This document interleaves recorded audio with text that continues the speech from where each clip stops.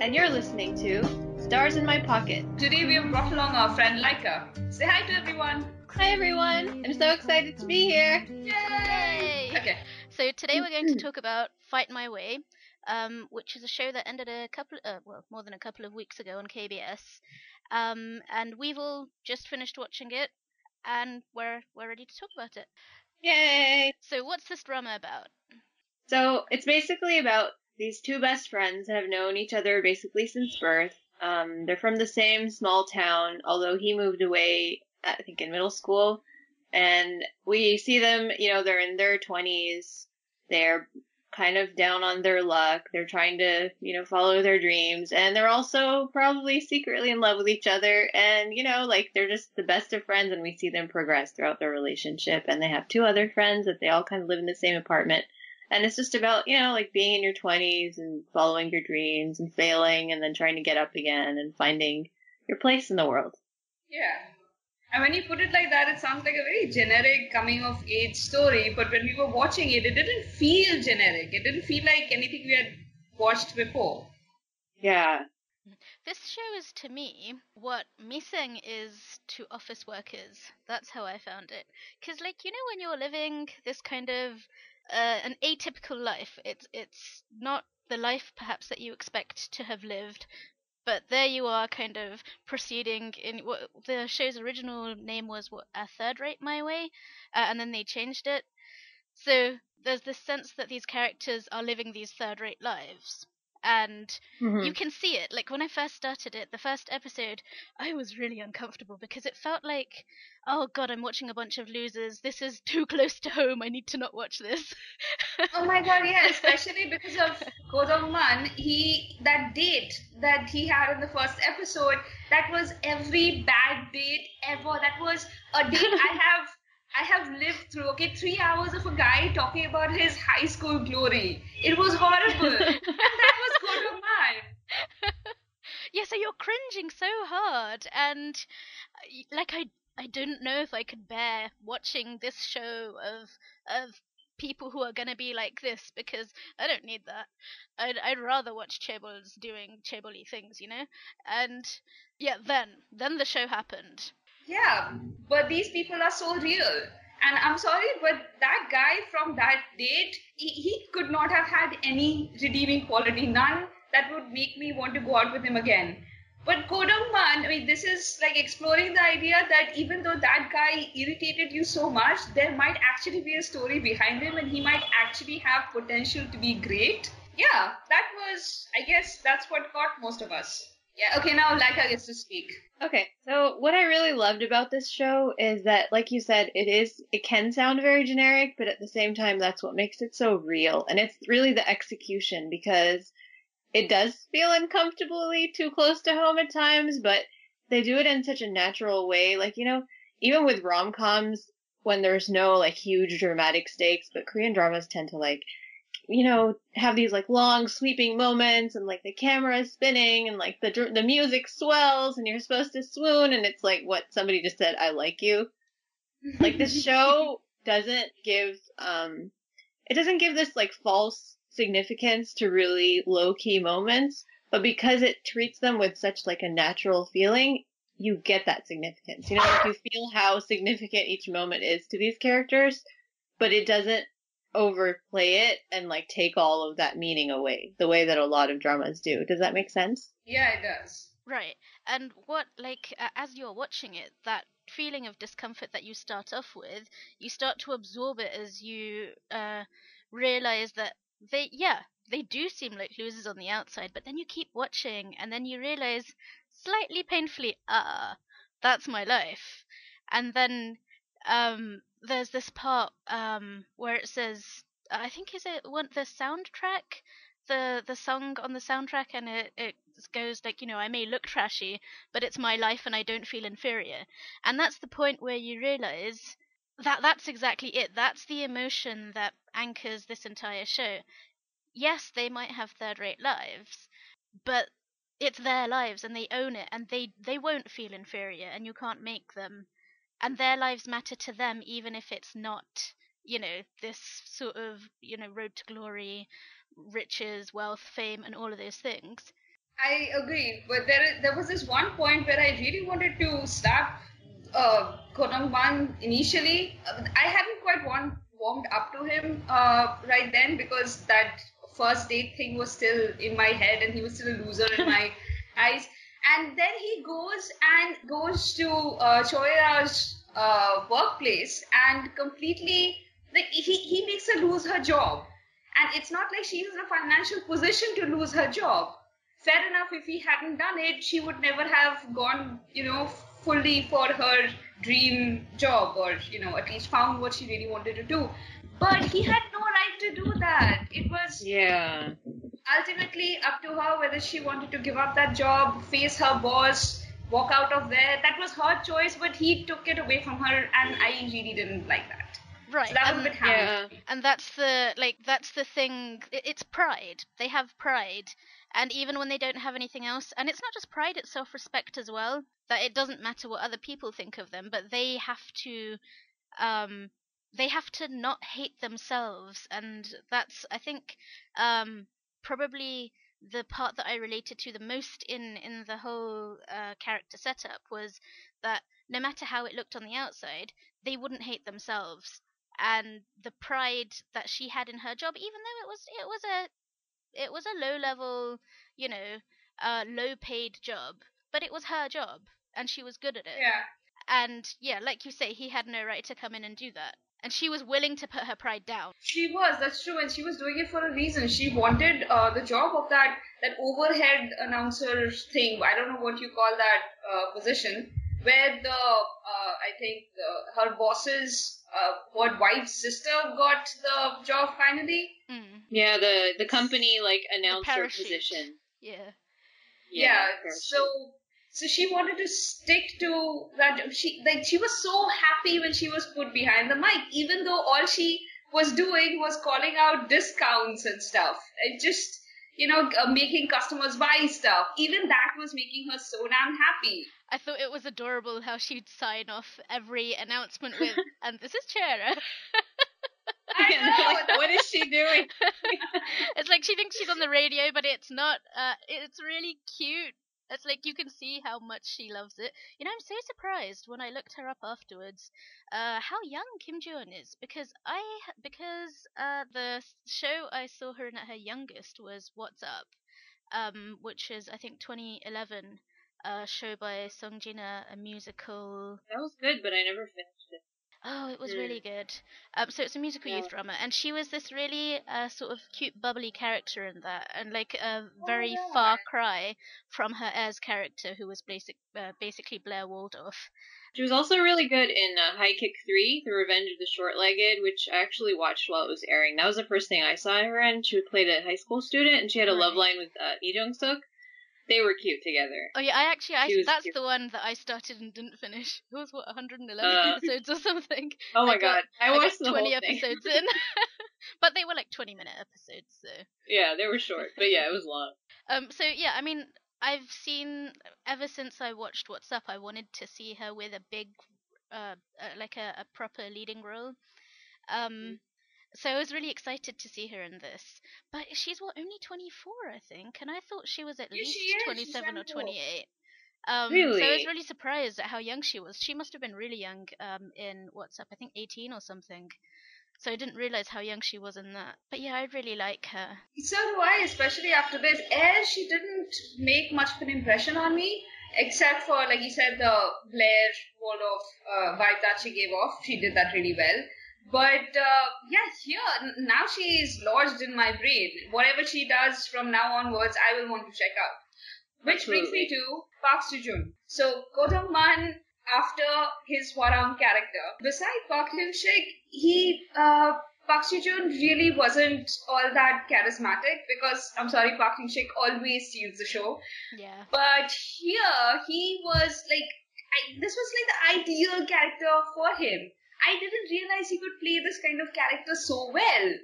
Like a character that has hidden strengths. He might look like a loser, and a simpleton, but it's not like he's super smart or anything. But he feels things deeply, and he like something that happened years and years ago. The emotional scar of it weighed down on him so much, it beat down his self-respect so much that he still hasn't recovered like 10, 12 years on. The emotional scar that Park Seo-joon's character got when he was in his teens, when he gave into that match fixing, it took him most of the show to recover from that, like recover his self-respect and really go for his goals. And he's a very straightforward guy. Once he figured out that this is what he wants to do, he went all in. Like there was no more hesitation. None of that loserly vibe was around him anymore.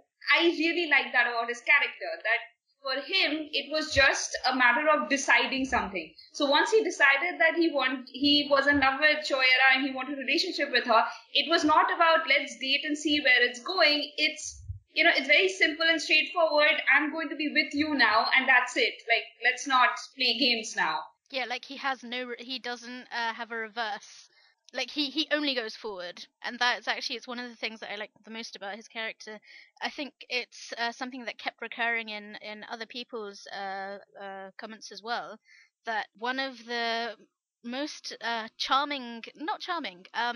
not even alluring. What do I want to say? One of the most affecting things about his character was that he wouldn't waffle around and he didn't faff around. Like if he made a decision, that was that. And he didn't backtrack, and he didn't get cold feet, and he wouldn't sort of be halfway there. Like, I'm all in. Did I just quote Gilmore Girls? I think I did.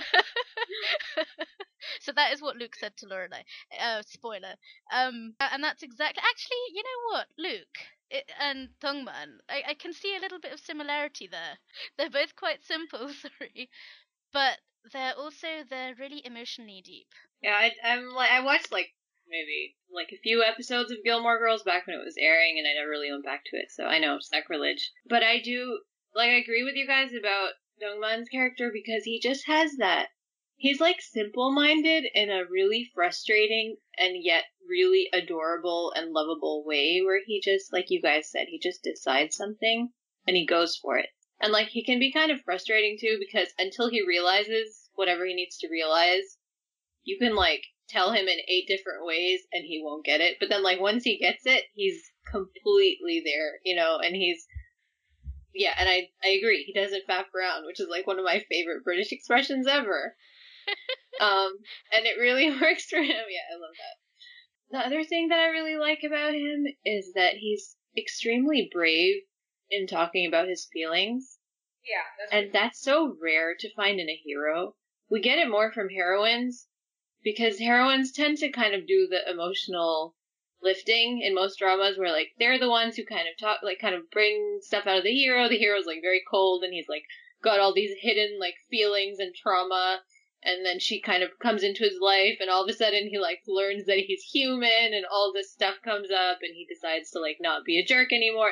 And in this, you don't have any of that. You just have these two people who are, constantly, just hanging out and teasing each other, and they know each other inside out, and they just say what's on their mind, even if 2 seconds later they're completely embarrassed and they want to go into a hole, but they say it, and it's so refreshing, and I loved that. That was my favorite thing about the relationship. You're right. The awkwardness of their togetherness was embarrassing, and it was hilarious.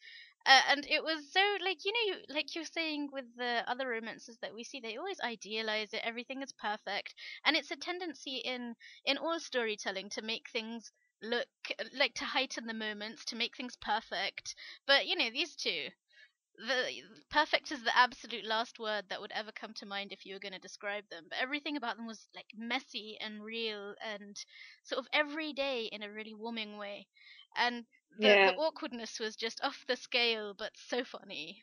You're laughing at the same time as cringing, but also full of full of love for them as well. That thing about them being awkward, and it's just the show does it in such a deliberate way, in the sense that you get the feeling that they're setting you up for what you would normally expect for the cliche, and then they completely flip that on its head, and they're actually in real life this is how it would work, And so it's so nice because like they're consciously, and the only time we get that like rotating camera shot of them is like that parody that they do at the end of one of the episodes where like the camera is spinning, and because it's so jarring and like, and then they play that music, I think it's from like Jealousy, and you're like, oh yeah, like other dramas do this, but like this drama doesn't do that, and it's a joke, you know, it just makes a joke out of all those ridiculous tropes that we've now just learned to accept as like, you know, it comes along with all the other stuff we love about dramas, but this show just doesn't do that, and it's so great. I love it.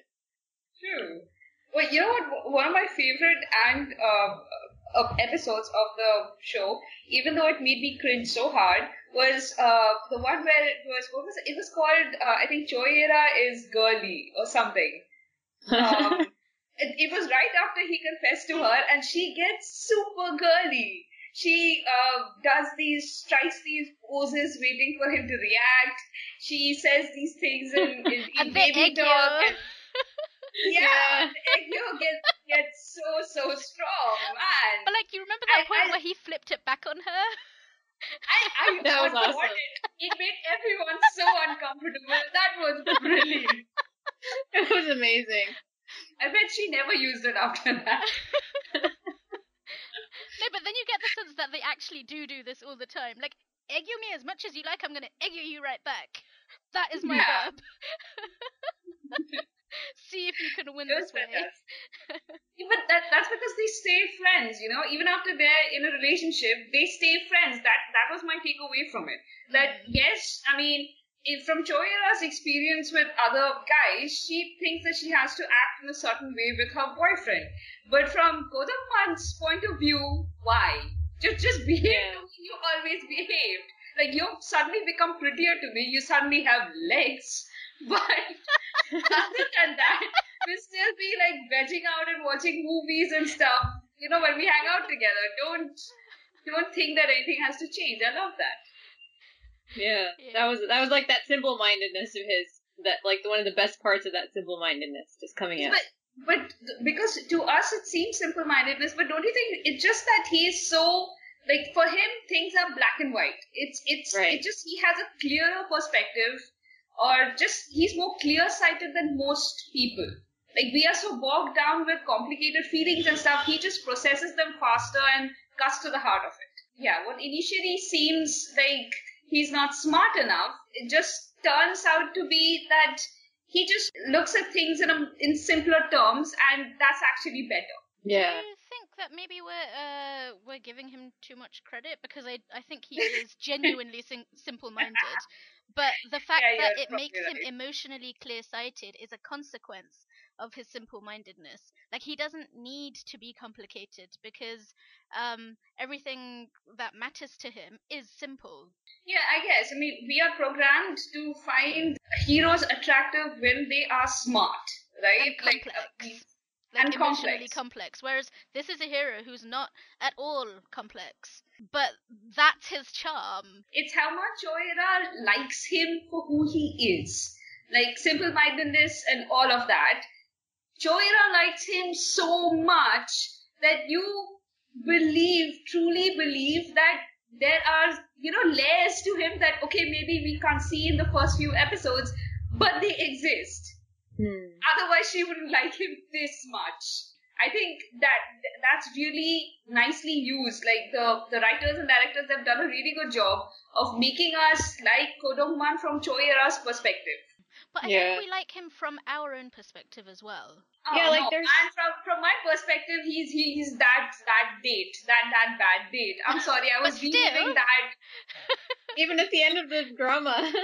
No, not the end of the drama, but for the first 2 or 3 episodes. Oh yeah, certainly. If it wasn't for Choera finding something of value in him and his defense and his protectiveness towards Choera, if that had not existed, then I would not have given him a chance in my right. head. I can see that. I agree with that. So what you're saying is that though he's from our first meetings with him, definitely not a guy you would ever go anywhere near. But because of Era's presence in his life, it gives us an in into who he really is outside of that whole, you know, the stuff. Yeah. That was a really... And they also bring out the best in each other. Like, he's kind of at his best when he's around her, especially in the first few episodes, because otherwise he's just like this, this loser who's living in the past. He doesn't want to be serious about anything, and he, like, sprays bugs for a living. Like, he's not, and he's not even, and he's not really smart. Yeah, but when he's with her, you can see, like, the way he cares about her, the way he protects her, the way he will, like, basically give up everything if she needs him and she's, like, upset, and the way he holds her when she cries. Oh my god. Oh yeah. My heart. That was so good. Just their romance was so good. I wanted to talk about Era next, if you guys are okay with that. One thing before you move on to that, because sure. You mentioned they use the jealousy as in the old drama jealousy, or jealousy. Yeah, the 1990s drama. All right. It has this iconic shot where the camera spins around and then they have the music, which I know because of the recap. They did not know that. They didn't watch that drama, but. So, like I think it was in episode 7 or something, and probably interspersed before and after as well, they made these really entertaining references to Descendants of the Sun as well. The Choi Woo-shik's character Mubin. So, like, how he was an army doctor and that he liked Song Hye-kyo, and you're like, I see what you did there. So it dropped all of these funny, because her character in Descendants of the Sun was an army doctor, and it was a really funny nod to her other characters. Yeah. That character drove me crazy, though, and that was one of the few things I didn't like about the show, is that just the way she put up with his BS for way too long, in my opinion.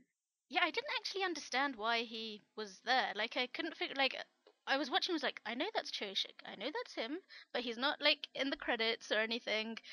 Is this a cameo? Is he actually part of the cast? What's happening? So, he was confusing. And I didn't like him from the beginning, and then I was like, okay, maybe you're not a terrible person. No, I thought he was a terrible person from the first time he showed up. I did. And I was like, why are you giving him so many chances? He's, like, trying to scope out where you live. Like, why are you, like, that just freaked me out. But then, like, later, it seemed like, he actually perhaps wasn't a jerk after all. And then, of course, we found out he was a jerk after all. He was just weird. And, okay, these kind of people totally exist in the real world, so I understand that. But I don't understand the purpose of his existence in the plot. Like, how did he move the plot forward? I think it was to show you that Era is capable. She's had other relationships. She's capable of having relationships. Shohira's character started with a relationship, a failing one, but it was a relationship and it was a long-term one. She referenced having other relationships. So we already know that she's had several relationships. I really don't think Choi Woo-shik did, what was his name? Park Mubin? I don't think that his character actually did anything for the main arc, the main storyline, because it's not even to show that Choira is so desirable. Look, there is this other guy who wants her. No, because it turns out that yes, he liked her, but that was a byproduct. He was primarily using her to get back at Ko Dong-man. So it was all about Ko Dong-man. I think he was just there for the lulz because it's Choi Woo-shik and because he's funny. I guess, but he was there for far too long. I just wish it was like a short cameo. No, I do think that he kind of pushed the Era and Dong-man's relationship forward a little bit, but I was a little bit like, why do they need, like, what is it about this one relationship that makes them realize certain things about how they feel about each other? Like, what about all the other relationships? And why? And if it had to be someone who was, like, a terrible jerk, then, like, her last boyfriend was even more of a terrible jerk because he cheated on her and then he had, like, a baby with that woman. So, like, that was way worse. He was gonna be like, oh my god, I need to protect her from this jerk. Like, I feel like that would have come with that one.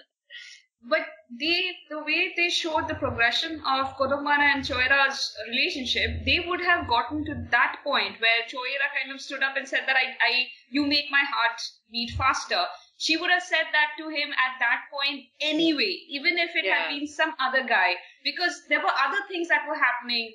Like, they were not some major events, but they were just the small changes. They were noticing each other more, and you remember how he would hug her and she would push him away and be like, I understand you're a city boy, but for a country girl like me, we take these things seriously, so don't do it. She would say these things to him.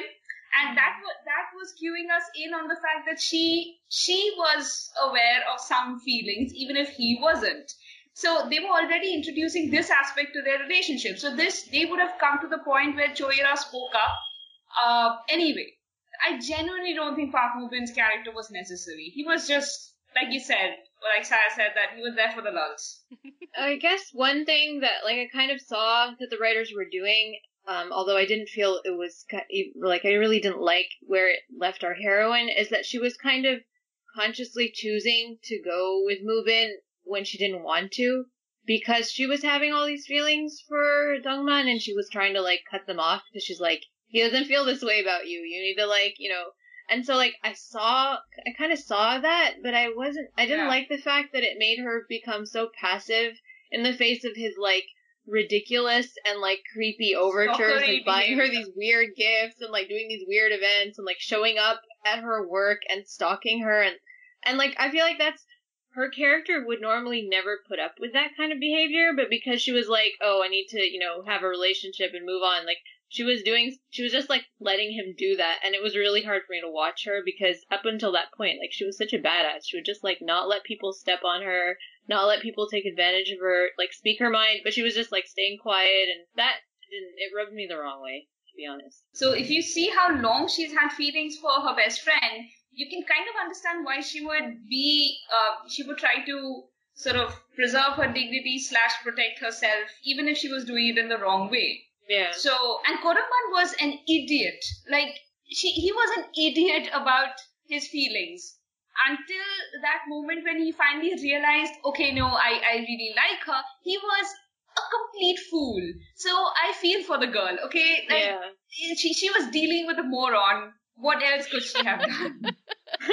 Yeah, no, I mean, I definitely feel for her. I just was, because she felt so much like a real person, I was worried for her. Yeah, I was worried for her. I was like, why are you putting yourself as if one of my friends was putting herself in these situations and getting into his car when you're like, no, girl, don't do it. He's not good for you. Yeah. Especially when she's had experience with a stalker before, that this guy who sort of cornered her with flowers, or I think at some point it freaked her out. The camera guy. The bloody strawberries. Yeah, the bloody strawberries. Ooh, that was so weird. Yeah, and that was a weird arc too, because his character was kept consistently creepy, and then they did that thing in the end, and that was weird. I wasn't sure what the point of his character was. Yeah, I wasn't a fan of that weird fake out. Trying to remember the actor name, but I can't. Oh yeah, him. Kang Ki-dong. Yeah. He was so adorable in Tomorrow with You. Anyway, different drama. He was adorable in that, although I only watched 4 episodes. Oh, didn't you like it? Oh, let's not talk about it. Yeah, we'll talk later. So Park Hae-ran, because Park Hae-ran was, she made us feel things that were not positive. Yeah, I'll say. Yeah. I have this thing about the second lead girls who are really sort of aggressive and horrible mean girl types. I really can't deal with them. They bring me to the point of a heart attack. And yeah, I just wish they didn't exist. I don't think they add anything to the story. I think they're there to just to run interference, but with no real meaning to it. The way she kept blocking Era from any of her jobs, it's just that was can you just not annoying. Find anything else to do in this whole wide world? Also, is she omnipresent? How did she always figure out where Choera was getting a job? How? And it's clearly you're so insecure, and sure, we find out later that she's actually, lacking employment opportunities, but I don't care. Go find your opportunity somewhere else. Why did you need to do that? Why do you exist? Stop existing. Die. And you know what? It doesn't actually make much sense. Okay, I'll come to that. Her employment opportunity or lack thereof, that thing that it didn't make a lot of sense to me. It's don't try to make me like her now, because I don't, and I won't, and I don't want you to manipulate me like this. Thing. Yeah, there was no need for her to be redeemed in any way. No, she should have just stayed evil till the end and faded away from their lives like they had been trying to make her fade away for at least half the show. Or get her Agreed. comeuppance. And it's like, you made your choices. You chose to marry that chaebol guy. You left Dongman, 26 times or however many times you left him. Don't then expect, that you have some right to his life and that Era doesn't have more right when she's been in his life for 20 years. Okay, sure. Yeah, go ahead. I also didn't like how they ended up making their failed relationship kind of because of Era and Dongman's closeness, and how they showed all this, like, at the end, they kind of had this reveal of, like, the reason they never got close was because he always, cared about her more, and I was like, really? He really didn't. We know that Dongman has a one-track mind. When he was with Heran, he was with Heran. And yeah, exactly.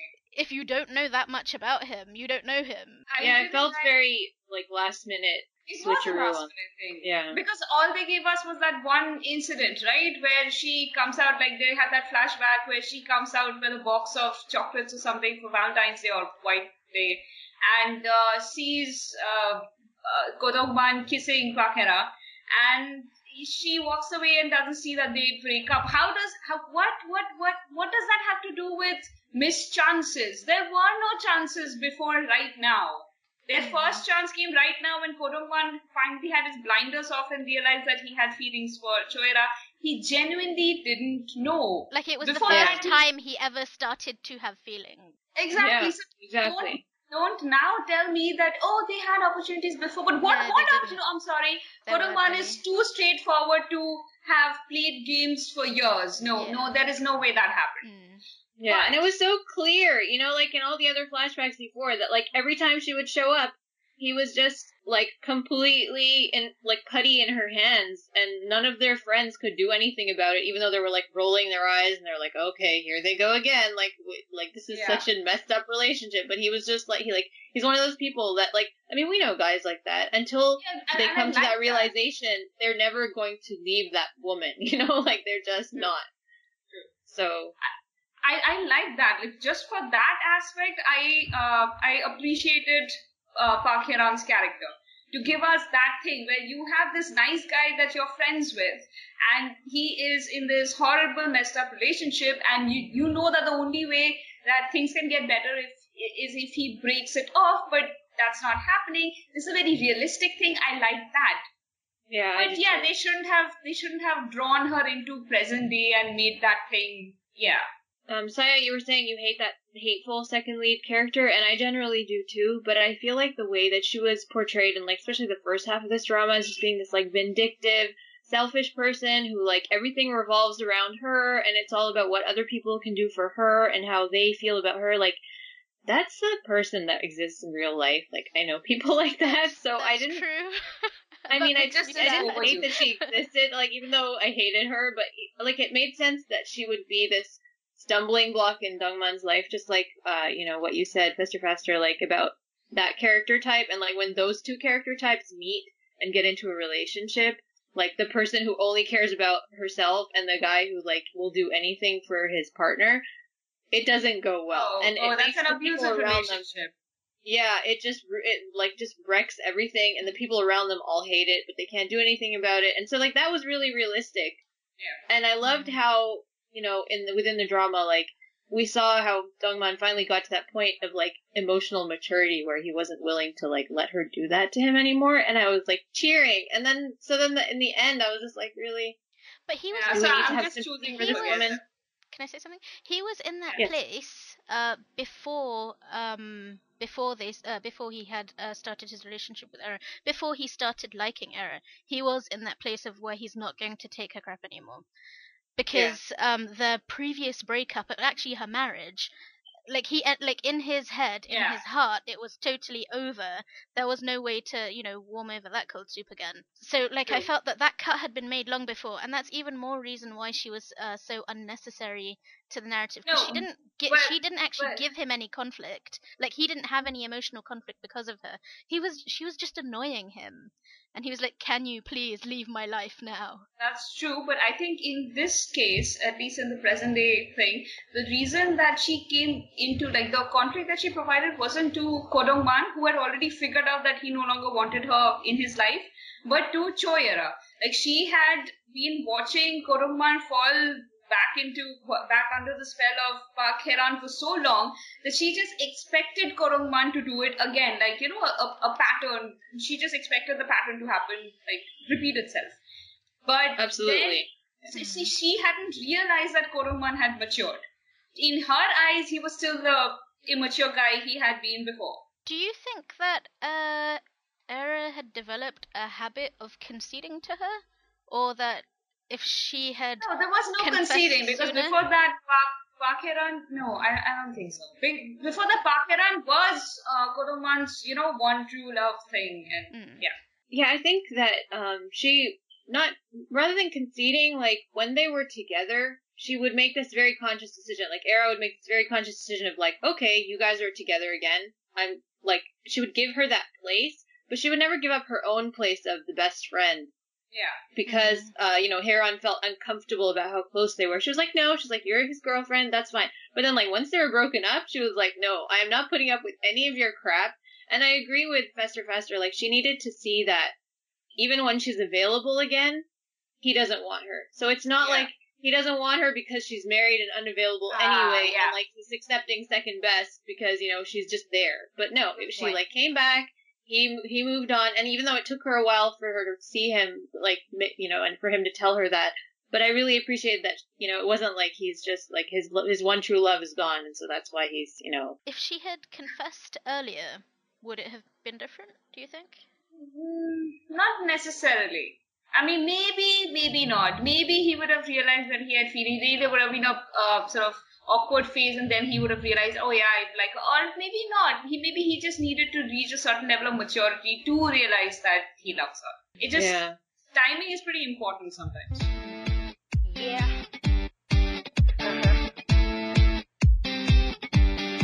Let's go. Kim Joo-man and Baek So-ri. Oh yes, let's talk about that. Yeah. What did you guys think of them? I think Baek So-ri should have broken up with him, I don't know, the first 2 episodes. So, as some reviewers pointed out, Kim Joo-man's character was taking Baek So-ri for granted, but Baek So-ri, who was happy in her current situation, like, she was happy in their average middle-income life, she didn't actually have huge ambitions, didn't understand why Kim Joo-man was working so hard, was, like, draining himself just to get a promotion, like, why this was so damned important to him. And that's a legitimate relationship issue. Like, that's material for real problems in a relationship when your partner doesn't understand something that is so important to you. And I totally felt that it was realistic, like you said. And I liked how their arc ended up being in the end, but I wish that they had broken up earlier and stayed broken up for longer. And she had had more of a chance to, like, find herself and realize what she wanted out of life. And for him to grovel, you know. Although, you say that you want her to find out what she wanted in life, but I think it's quite clear in her character that she always knew what she wanted out of life, but because the thing she wanted was not what other people would see as ambitious, because her ambition was ambitious to her, but other people would have seen that as completely a lack of ambition. And, like, wanting to be a mother is legitimate. So what you're saying about motherhood being a legitimate ambition and how that was her ambition and she already knew, like, I agree in part. But I also feel like there was, like, she had a dream when she was younger as well. Like, do you remember when Era says, like, you wanted to do, you know, like, your food blog and so, like, even though that was her dream from a young age to be a mother and to take care of people, she had kind of lost herself in that relationship in a way that was kind of unhealthy, and I'm glad that she had a chance to, like, do something of her own that wasn't related to Joo-man at all, and it was just her own thing. Actually, so that she could kind of keep herself to herself and, you know, like, and have her own self-respect back. But she'd given so much of herself to him that I think this is actually a thing that happens a lot in real life, particularly with mothers. is that because they've poured themselves into their family and into their relationships, they no longer have a strong sense of their own self and what they're capable of and what they want to do. Like, I'm sure you know people like that, and I certainly know people like that who, after, X years of a particular relationship or, marriage or children, and then they suddenly have some time, perhaps their kids have gone to school, or, in some cases they've broken up, and then they don't know who they are and they don't know what to do with themselves. So actually this is what I really liked in her arc, was because in the beginning she's timid, and she's so timid to the point that I really disliked her. And And she's like presented as washed out. right, like and they, like, visually she presents that way as well. She doesn't look like she's taken any effort over her appearance. Her hair is growing wild, her dresses look like Arjuman night dresses, and I mean, of course it's all very deliberate, but you don't really understand what it is that Juman is in love with her. And I think even by the end they didn't really make it clear why these two were together. Oh no, they did for me. They did for me, because the thing is that she was so washed out and dowdy for so much of the show, and when Juman would feel frustrated, like she would do these things for him, and he would feel frustrated and burdened by it because she was doing nothing for herself. You saw that, and I could understand from Beksuri's perspective. She's trying to save money. She wants him to have all the good things, like the bag she buys him, but she's still carrying her broken or torn purse. And like they go to an expensive restaurant, and Juman just wants to have a good, lunch with her, but she's worried. She's like, oh, I don't want this expensive dish. It's not to my taste. And he's like, you're just worried about the bill. And he's so, like, he just wants to have a lunch, and she's worried about the bills. So that's an aspect of her character that was weighing him down. Like, her self-effaceiveness was overpowering. It was overpowering, and you could understand why he felt so suffocated by it. Yeah. But on the other hand, her love for Kim Joo-man was so vast. At least the way Song Ha-yoon played the character, I genuinely saw how much she loved him, and how when she looked at him, she saw someone. Like, you remember those flashbacks to the time when he was, like, they were working at where were they working together? At a movie theater or something? When they first started dating? Yeah, and that relationship there, it's not like Kim Joo-man was such a hottie or anything like that. It just, he appealed to her. And, like, he felt this protectiveness towards her. He found her adorable and attractive, and he wanted to protect her, and she clearly liked that he felt that towards her, and also just him being capable and looking so frustrated by her ineptitude. And just, I don't know, generally I saw the attraction between them. It was believable for me that these two fell in love and really stuck together. And Kim Joo-man's character is faithful. Like, it's the way they show him initially, you can see that he's faithful. So when his eyes start roving, so to speak. Okay, yeah, you take it. I don't know how to complete this thought. Sure. Yeah, and I think I totally agree with your comments about their relationship and how realistic it was, and how, like, you could see. I liked that we got to see, like, how they started out, where they went, where they are now, because we don't really get that usually in K-dramas, where you just get, like, the initial, like, giddiness of liking someone, and then finding out they like you back, and then the confession, and then, maybe you see them get to marriage, sometimes you get them, just, like, a vague future in front of them, but you don't see this, like, we've been together for, I don't know, was it, like, 8 years? But they've been together for a really long time. 6 years. 6 years, that's right. And her natural tendency towards nurturing others made it even worse. So it wasn't just like that normal rut that, like, moms get in or people get in after being in a relationship for a long time. It was that plus the fact that she just is a natural caretaker who, like, just selflessly sacrifices. Like you have that story about how she used to come over every morning and do Era's hair because she felt so bad that she didn't have a mom. And that, I got like, a little bit teary over that. I actually got teary over that. Yeah, and so because she has that natural tendency, it like once she falls in love with like the person who she feels like, okay, this is it for me, this is the man I'm gonna love for the rest of my life. It totally makes sense that she would just do that, and it also totally makes sense that it would kill him that she's like basically sacrificing everything for him, and she doesn't let him do anything for her. And I got that. Like I didn't like the fact that he was, looking at this other woman and having like these ambiguously problematic interactions with her. But I totally understood, like you said, how suffocated he felt. But also, especially because this was her. This was her character. It's not like she was oppressed by the relationship. I think she was somewhat responsible for what Juman later, like not his roving eye. I mean, okay, that's not the right way of saying it. The fact that he felt burdened by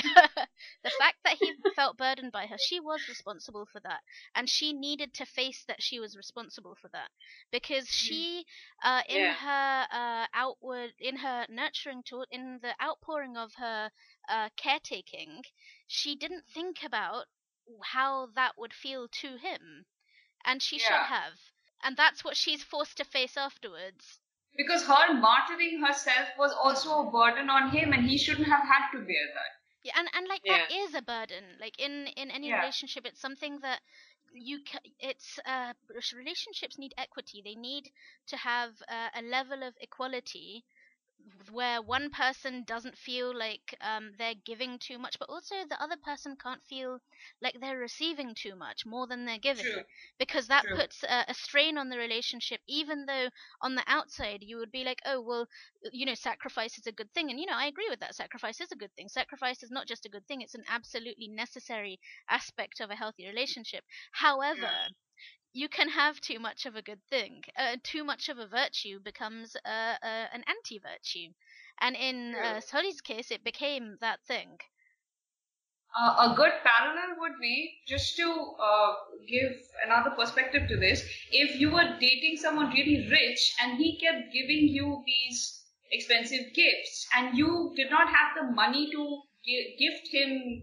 I mean, yes, you could be like, oh, this thing has emotional value, so, that's my gift to you. But in your head, you know that it's not the same thing. It would feel like a burden if it was monetary. So totally. If we put that in this, like in the context of this relationship, what she was giving him, this unceasing sacrifice, he couldn't give that back to her, and it was wrong to put him in that position. So, and I like that she had to face, like, even after they break up and he's groveling, I like that she did have to face up to the fact that what she had done was unfair to the relationship as well. And totally agree. It's interesting that you say that, because that's also reflected in Error. Because she's also someone who doesn't like to receive things. Like, she might have very little, and it's something that came up, I think, midway through.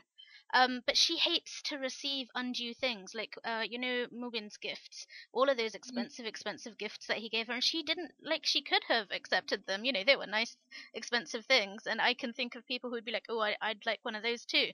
But for example, for myself as well, and this is the same with Error, is that she couldn't accept them because it's out of her league. If it was something that she could reciprocate, then she could accept it. Or if she wanted to reciprocate. But when when you don't have the thing that you're being given, and you have no way of being able to acquire or obtain that or return it, then if you have that level of pride, there's no way that you would be happy to take those things. Yeah, true. Especially in that case when they had no actual relationship to speak of, and he was using it as a way of like emotionally blackmailing her into spending time with him. So that was even more problematic. True. The thing about Kim Jong-un's, well, it's not exactly roving eyes, because I don't think he was ever sexually attracted to the girl. He was just reminded of Soryu whenever he saw her. That's why he couldn't help notice her because of that.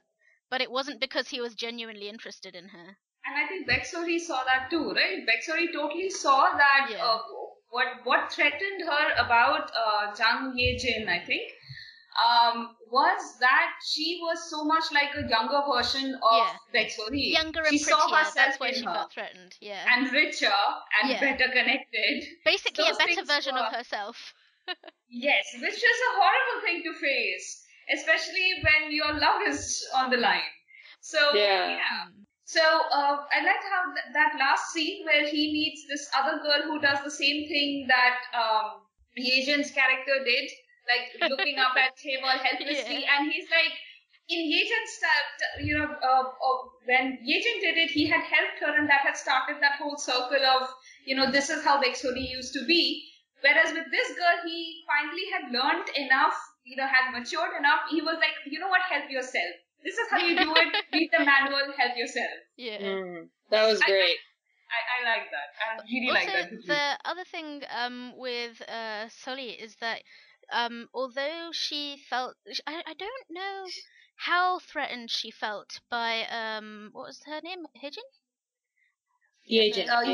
Yejin. I don't know how threatened she felt by Yejin, because you remember when she confronted her at close to the end, and she said she actually could see the reason that he likes you is because you remind him of me, but you're never going to be me because I'm the original. I'm the one that he's head over heels for. Like, she had that security despite. She had that, but it's different once she broke up with Kim Joo-man. Now she had nothing else to lose. So at this point, she could confidently point out, look, this is what attracted him to you. But dude, think about like the history of cheating husbands. Or at least the way, I don't know, media portrays it. It's always the younger version of their wives that they seem to fall for, and that doesn't stop them from leaving the wives. So Bexori's, the fears were founded in, a legitimate thing. Even though Kim Joo-man never felt that strongly about Yejin, Bexori's fear was legitimate. So after she broke up with him, after the worst thing possible in her life had already happened, she regained enough self-possession and confidence to face up to Yejin and say, you know what, fair enough, but this is what attracts him to you. And so if he could leave me at some point, I don't know how long this is going to last for you. I really like that. That was great. That was a great conversation. Can we quickly segue to talking about the girls' friendships, because I just thought about that. Yes, absolutely. So, yes, please. Not just the girls' friendships, but the group friendship. But I love the girls' friendship. That was what was focused, right? I mean, because Ko Dong-man and Kim Joo-man's friendship was never really fleshed out that much. You know what I really liked about that part, their friendship, the boys' friendship, was that part where Dong-man says to Joo-man, we've been friends for 10 years, but Soli's been my friend for 20 years, so she wins. I am on her side. I love that. That was amazing. Yeah. I was like, such a great line, and it's the kind of it's so him, but it's also like he says that line, and you you fist pump. You're like, yes, you're the man. Yeah, and it's one of those moments that this drama does so well of it's a very significant moment to the characters, but they just say it in kind of this throwaway line that's so realistic to how you would actually say it. You wouldn't make a huge declaration out of it, but it's there, What I really liked in the show's treatments of all of these relationships is not just the romantic ones, but also the friendships.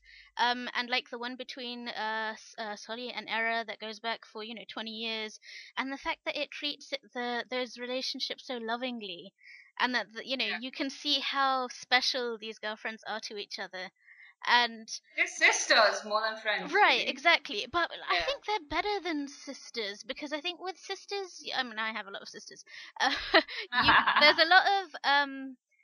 There's a lot of bad that comes with the good when you have siblings.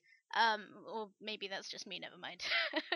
But with Sully, you get this sense when she's introduced to you that she's too timid to live, and she kind of is, but also as you go back over that friendship and as they keep revisiting their childhood, they show you that she is strong, but her strength is this really tender-hearted motherly strength. And I love that it showcased that as something strong, because there is, and from probably a good 2/3 of the show, you do kind of you wish she would speak up a bit more. You wish she would be a little bit more brassy, a little bit more bold, a little bit less hangdog. But at the end of it, you kind of think, you know what? If all of us were bold and brassy, then nothing would ever be achieved in this world. In there would be no love and affection like between people. I also really liked that even though as viewers we didn't really appreciate her in the beginning because of how like she was like, very dull as dishwater, super shy, like timid, she didn't really speak up for herself. But even that, though we didn't see what was so special about her, you could see the love and affection and the respect that especially Era and Dongman had for her from the beginning. And they're like, it was like they could appreciate her for herself, even if we as viewers didn't really see her good points, and even if she was going through a rough patch with Juman, like, they had this rock solid, regard for each other, and that was really nice. It was consistent throughout the whole show. And like there was this moment where closer to the end, where her mum tells her is telling her, think of yourself instead of thinking of Juman, because Sully is so wrapped up in thinking of Juman that she needs her mother. And this is like a role reversal here. Her mother is telling her to think of herself. And this is, usually you would tell your mother, you think of yourself, stop pouring yourself into the family or this and that. Just be a little selfish. But her mum is telling her, you be a little selfish. And, it was so low key, but it was so, like, it was very lovely and very real in the way that it was a very small conversation, but I felt that one a lot. It's about the same conversation. Her mother gave her this I don't know, blob of gold, nugget of gold. I don't know what that was. That was a chunk of gold. A blob of gold. That's a scientific word, everyone. A blob of gold. Go to the jewelers and ask them for a blob of gold. Yeah. Okay. But the thing is that I like that she handed it to her daughter and was like, keep it. This will give you self-confidence to walk away from the relationship if you want to. Now, I don't think Sohee needed that to get self-confidence to walk away. However, it's true of most women in relationships where they have made themselves small, or where they feel that they don't deserve their partner, that it's often a situation where they are also financially weaker than their partner. And that makes it difficult for them to walk away even if they want to. So I like that her mother was making sure that this was not a situation that her daughter would never be stuck in an unwanted relationship because of a lack of money.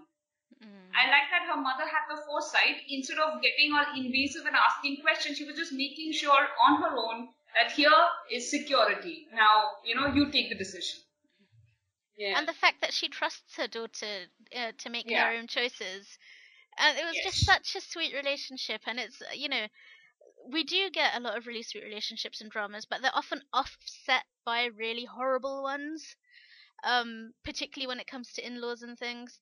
So it was like to see a mother put that much trust in her daughter to the point, all of that happened. But she never tells her daughter, leave this guy. She never tells him, leave this guy. She's like that. She realizes it's not her place to make that choice. I just, not to go back to a previous point, but I just wanted to point out something else that I really liked about Sully and her mother's relationship is, like you said, it really liked how she gave her that support. And actually, on a personal note, like, my mom has actually said that exact sentence to me, like, you need to be selfish for yourself. Not to be selfish, but, like, to stand up for yourself and care about your own feelings, because my mom is also one of those extremely giving people, and now she says, I should have raised you to be more assertive and to take more things for yourself. And, like, I saw that dynamic between Sully and her mother, too, where, like, her mother is the same, like, she shows up at that, like, what is it, a first birthday party or whatever, and she's like, she, like, makes all that food, and she gives them, like, all this money, even though, like, she knows that they haven't really been they've been delaying the marriage meeting between the families, and, like, she has a feeling about the way that Sully is being treated, even if she hasn't, like, seen it for her own eyes, and that whole dynamic of the way she gets really heartbroken, and she thinks about, like, sending an angry message, but then she just sends a really nice one instead, like, that felt so true to life, and so relatable to me, personally. that I really like got in my heart and really made an impression on me, and I really loved it. Yeah, so like the mothers, like the mother-daughter relationship and all of this, like it just goes to show how well done the characters are, in the sense that like after we get to know our characters in the first 2 or 3 episodes, they stay pretty consistent to who they are. And this is one of the few dramas where like I had confidence that the writer wouldn't take our characters in these weird, like, you know, directions that would give us whiplash, and they start acting like a person that we've never seen before. Like, they were very consistent to their characters all throughout the end. And like even the villain character, Kim Tak-soo, he was very consistent and he made sense as a villain, and he, you know, like, they did such a good job with all the characters. With him in particular, I just liked how he just like petty to the end. Like, he was just petty and evil to the end, and he never changed. It was so great to watch. So he did have that tiny moment where he realized that he had reached his heights because of his coach and not because of that PR guy who kept on telling him to do, you know, basically cheat his way to the top. And when it came down to, you know, his coach and the PR guy, the PR guy was like, I'm glad the coach is walking away. And he's like, what? No, I mean, you can leave. The coach has to stay in my life. Like, he realized the value of his coach. So that was a good moment, because despite being an epic asshole, of course he has to have had some talent to have reached, you know, the levels that he had, and it had also been because of his coach. Yeah. But even though he recognizes that... Sorry. Go ahead. No, I was just gonna say, even though he recognizes that, and it's nice to see that he recognizes that, he never really stops trying to use underhanded ways to, you know... Oh, yeah, that's just his character. Yeah. But, like, he also, you said that he reached, first of all said that he reached his height, but he also reached, like, he hit the bottom as well.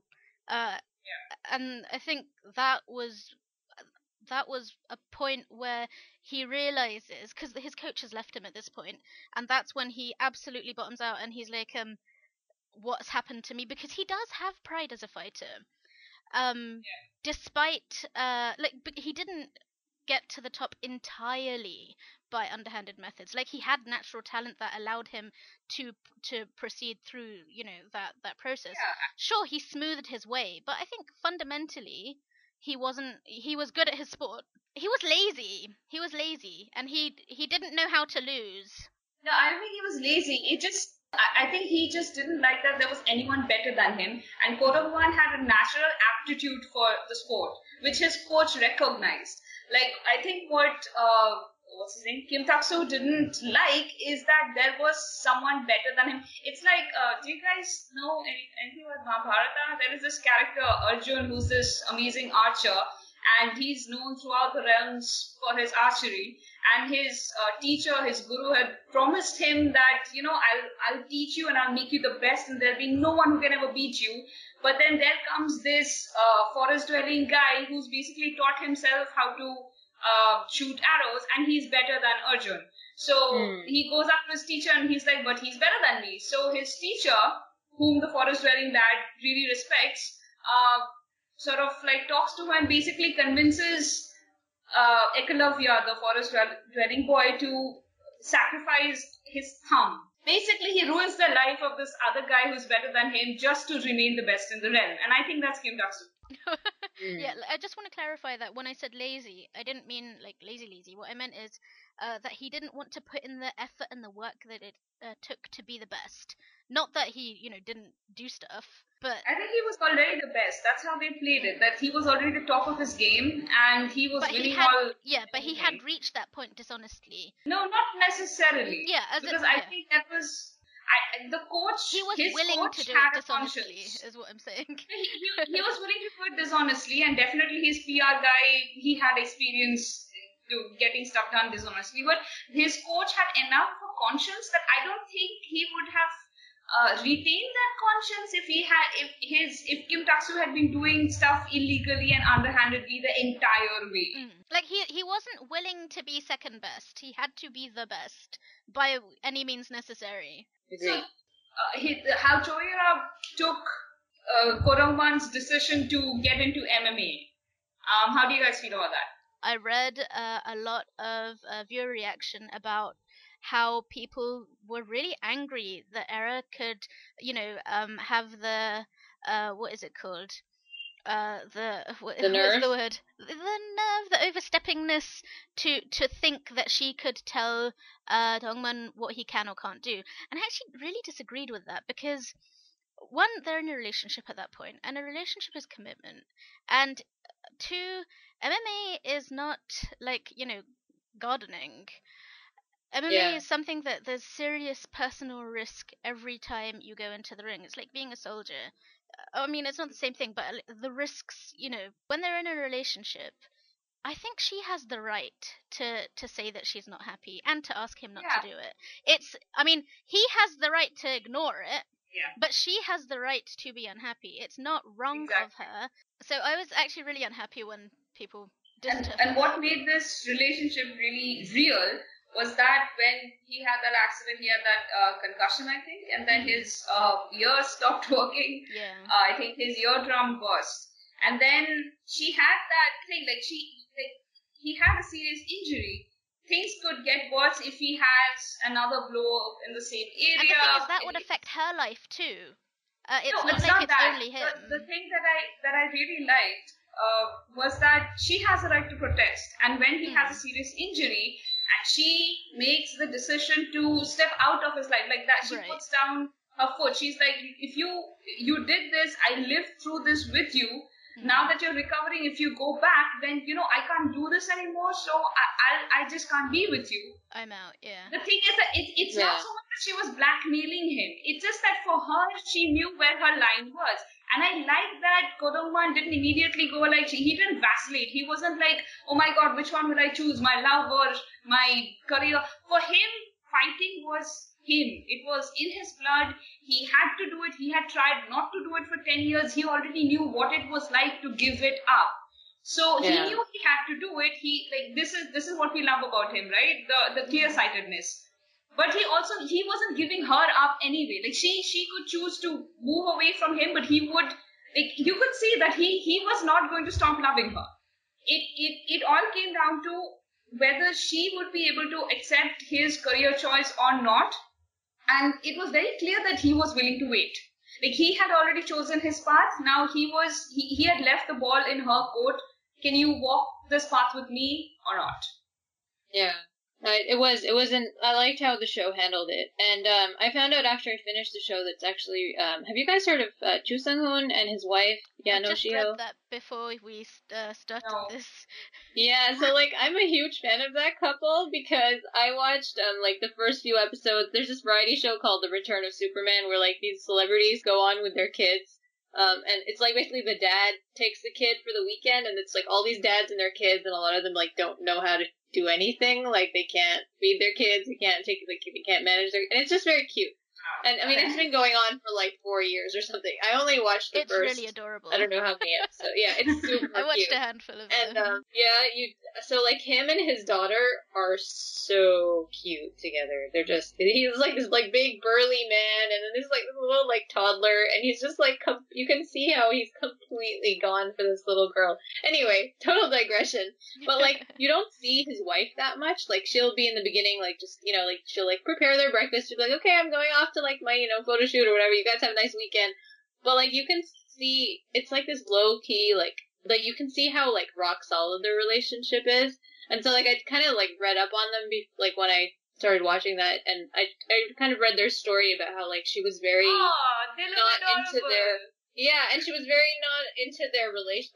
She liked him, but she was I cannot handle your career. And so he really had to convince her. And so I when I found out that was inspired partially by them, it really made me love that even more. That whole, how they actually went into that and they dealt with it and in a realistic way. I liked it. Wow. Yeah, they're super cute. Watch some videos of them later. I totally intend to. Okay, so before we wrap up, do we have any final comments? Does anyone want to talk about Ko Dong-man's surprisingly, I don't know, nice body? I'm not doing that. I'm lowering my gaze, okay? How can you say such a thing to me when you know I don't do it? He impressively, he obviously did some work. It was there to see. Yeah. Can I just talk briefly about how much I loved the acting in this show? Oh yeah, God. I loved how, I've seen the leads in other things, and I really loved Park Seo-joon in, Witch's Romance. I know that wasn't a super popular show. yeah. That's his Loved best that show. But he was really horrible in She Was Pretty, which is the fault of the writing of his character. Horrible, but he was kind of horrible. I watched it for him because at the end I was just like, I'm so done with you, Chae Siwon. Why were you not the lead? Yeah, but, exactly. I had so much goodwill left over from, like, Witch's Romance, and then I watched One Warm Word, which, like, I don't think anyone has watched. He was in that. He wasn't the main, like, couple, but he was in the secondary couple. He was really cute in that, too, and I just really like him. And so in those previous roles, you had seen, like, the potential for him to do, like, a more deep performance. Like, in Witch's Romance, he has that one scene where he gets, like, really emotional, even though usually he's very, like, like he's very cheerful, sunny kind of character, but there's this one episode where they're having, like, some angst, and, like, he cries, and I was just like, oh my god, I'm like, dead. I'm on the floor, and, like, these tears are doing me in, and then he had that angsty part in Kill Me, Heal Me, and I was just like, I'm yours forever, dude. One last thing, though, because we haven't talked about him, and he was rather splendid, Kim Sung-ho, the coach. Oh, yes. He is such a great character. He does these characters so well, and he's a complete hoot, but he's also like emotionally present, and he brings like a certain depth to things, even when he's making you sort of die laughing. So he was a really great character. I really liked him. I felt he wasn't getting his due. I know, I'm so glad you brought him up before we finished, because it would have been a shame not to mention him. He was so great with, like, his sausages, and, like, the Ajumma Aikyo, and then, like, the way they became, like, the real love triangle, and he was that three-way and, every time Dongman is like, every time Dongman is like, can I call you Hyung now? And he's like, no! How dare you call me Hyung? How dare you speak Dongman to me? And he's like, okay, fine, I won't then. Yo. Yeah, he was adorable. That was great. I want to see him headline his own show and be the lead, because I think he would be so great in a rom-com. But he is a complete scene stealer. I mean, going back as far as Secret Garden, I don't know what he was in before that, but I remember him in Secret Garden. I remember him from, he was also in, was it Diary of a Night Watchman? I didn't watch that. But it was rubbish. Yeah, I remember but I think he was in that. What else was he in recently? A Warm and Cozy. Warm and Cozy. I did not watch that. You don't need to watch it, but he was great in there. He was he was the mayor of the island or something, and he had a soft spot for he had a crush on Kang Sara's character. But that wasn't what made him funny. What made him funny is that he kept appearing as various characters that were like his relatives. Like he was his brother, and he was his dad, and he was even his female cousin. It was so funny just for that. Like if you can hunt down that scene and watch it, it was great. So you have like 12 Kim Sung-hos in one frame, and you're like, how is that? That sounds amazing. I think I'm gonna die. It's so funny. You're so right about how he brings the groundedness and the emotional heart while also being like completely hilarious. Yeah. Like you've lost it watching him, but at the same time, like there are tears of lulls, but also of like actually I feel moved. Yes, exactly. And which in fact these really describes unusual this eyes. drama. Yeah, that's true. It's so funny, and yet at the same time, it's so, like, it makes you feel so many emotions all at the same time, and it's really, like, that's the feeling I'm left with even like at the end. opposite emotions, in a way that feels really good. Like, there's no dissonance in what you're feeling. It's just like, the fact that I'm feeling these two completely different yet complementary things at the same time is a mark of just how good this show is at taking you to different places emotionally. Yeah, and how true it is to real life, because in real life it's never just one genre. You're living comedy and tragedy and like romance all at the same time. And sometimes there's a little mukjang in there too, like that's just life. Or a lot, depending on what kind of life you're living. There's a lot of mukjang in my life. But this show didn't need the mahjong, and I think that's what the parent characters were supposed to introduce. This hint of mellow, but that was totally unnecessary. Yeah, I think they brought the show down in the end. It was just a bit. They slowed it down a bit.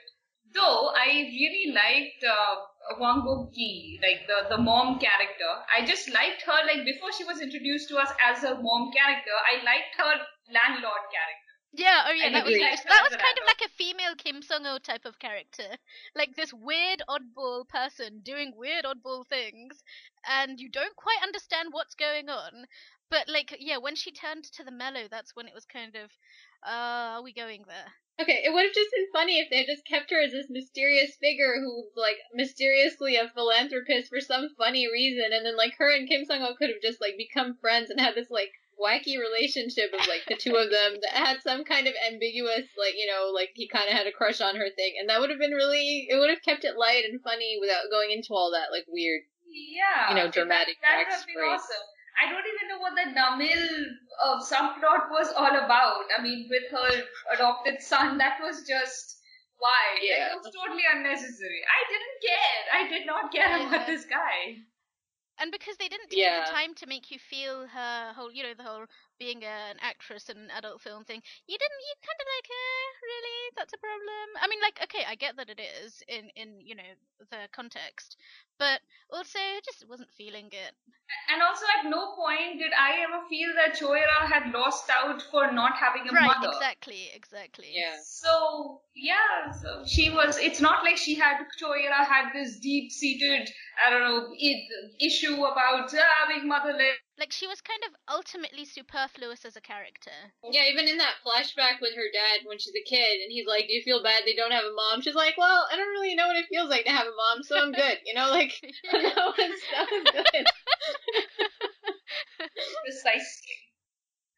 So, overall, final words, guys. It's a good show. Yeah.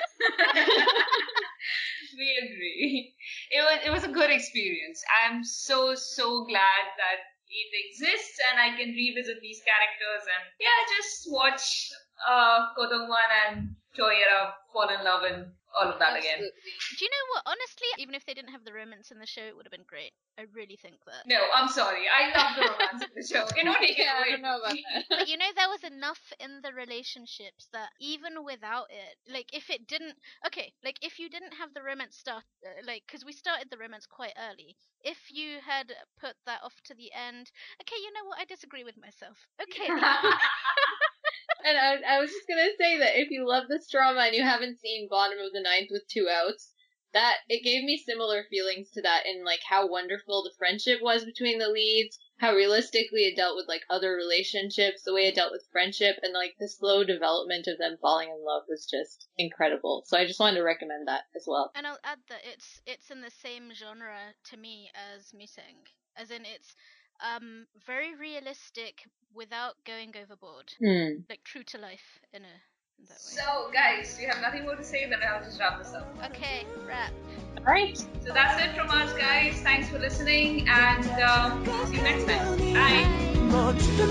Bye.